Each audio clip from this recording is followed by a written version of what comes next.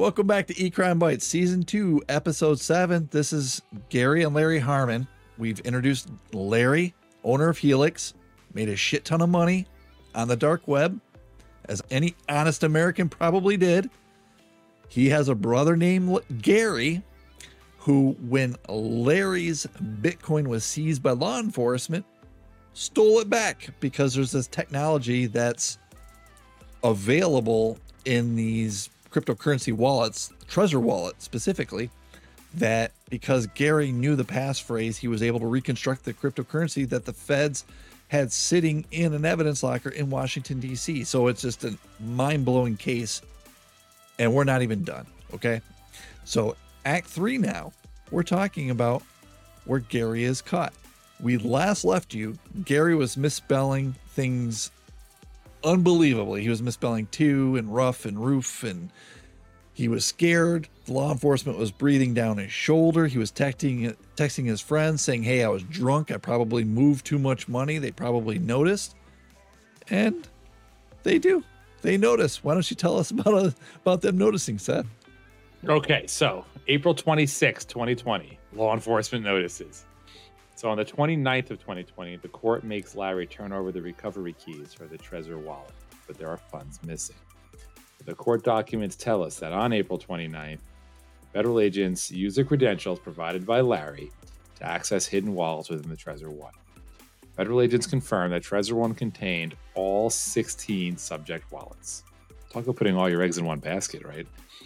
Federal agents successfully recovered approximately over 4,000 Bitcoin from subject wallet 9 through subject wallet 16 stored on the Trezor One. And said Bitcoin was then transferred to the U.S. Marshals Service. Federal agents were able to view transaction history and confirm that subject wallet 1 through subject wallet 8 had been emptied out as a result of the transactions conducted by Gary Harmon between on or about April 19th and April 24th of 2020. Emptied out half of them. So the investigation continues, and according to non-content electronic records obtained by the court, the defendant's personal Google account received 4 emails from the email address noreply@trezor.io. And that was between April 19th and April 26th, same exact dates as the emptying of these wallets 1 through 8, bracketing the time period during which the illicit Bitcoin movements took place. As he said, this is consistent with Gary Harmon using Trezor's web interface to create a Trezor wallet using only seed words and a passphrase, which is very interesting from a technology perspective, Jones. Notably, the defendant did not receive any other messages from Trezor.io addresses before or after April 20th. This was an isolated event. And if you're wondering about the non-content electronic records, law enforcement has 2 ways of getting records. They can either get the full content, meaning if they say, I want Keith Jones's email, they're going to get all the content of my email. What they did in this case is, you can think of it as kind of like getting the subject lines and the to's and the froms. So it's not that you're getting the content of the email, but you know that there was an email sent, and in this case it was received from Trezor. So they didn't have to read the email. They said, we saw these emails come from Trezor to Gary's email.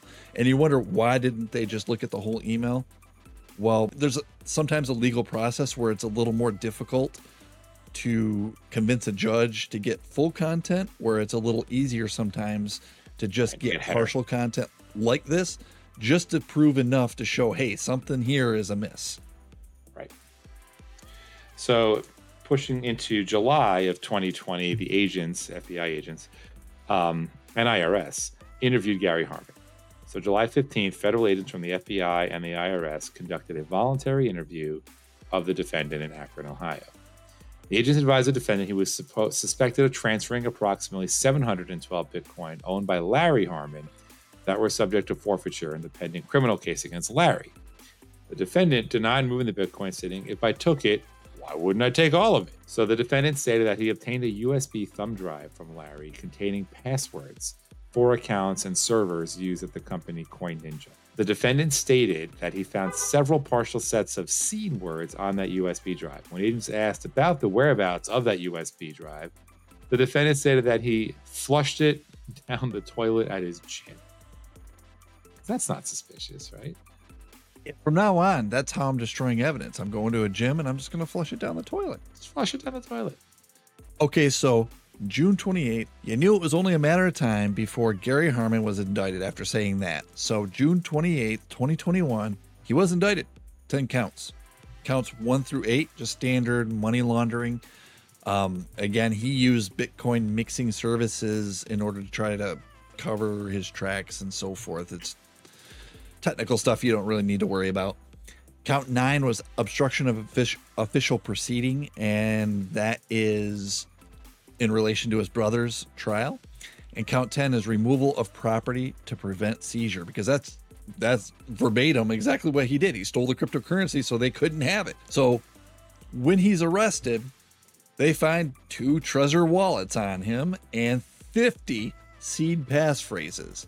So given that, the treasure wallets and the passphrases that they had in hand, they were only able to reconstruct about $6,000 from the treasure devices that he had.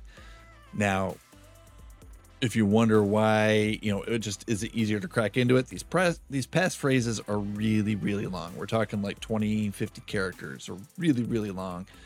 You need to have them written down like this, and in order to just put them in to try them. It's not as simple as maybe typing like a 4-letter pin.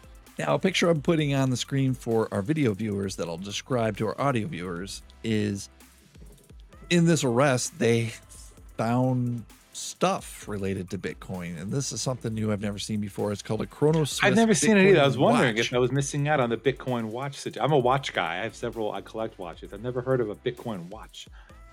Yeah, so they found this in his condo or wherever they searched and seized it. And you'll see this actually shows up later on. We're going to discuss the forfeiture. That's part of the punishment, and this is in there. So August 18th, 2021. So this is just, not even 2 months later.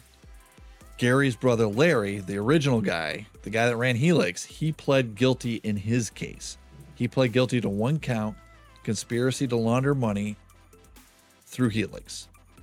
At this point, he's still awaiting sentencing. I don't have any more information about Larry. Hopefully, at some point, we'll be able to do maybe an episode on him or an update on him. But we're really talking about Gary here because he's the one that stole it from the law enforcement. That's the interesting point of this case, in my opinion.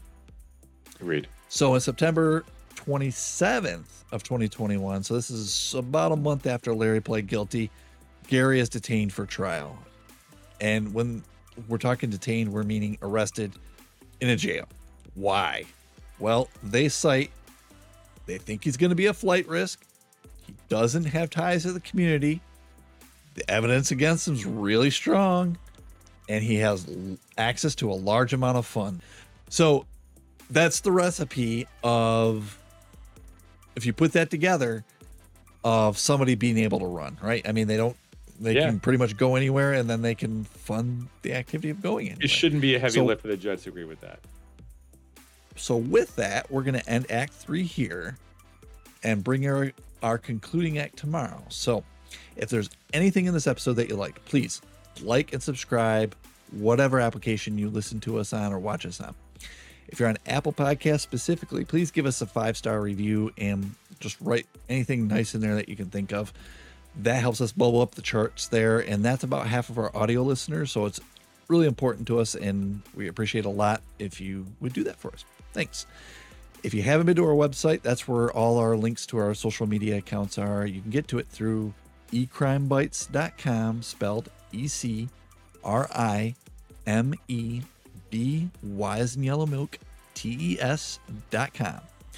And if you're on a desktop, it should be all across the top. But if you're on your phone, there should be like this 3 lines up there. And if you click that button, a huge list of accounts will drop down, and you can pick from, I think Instagram's on there. There's Twitter, and there's everything.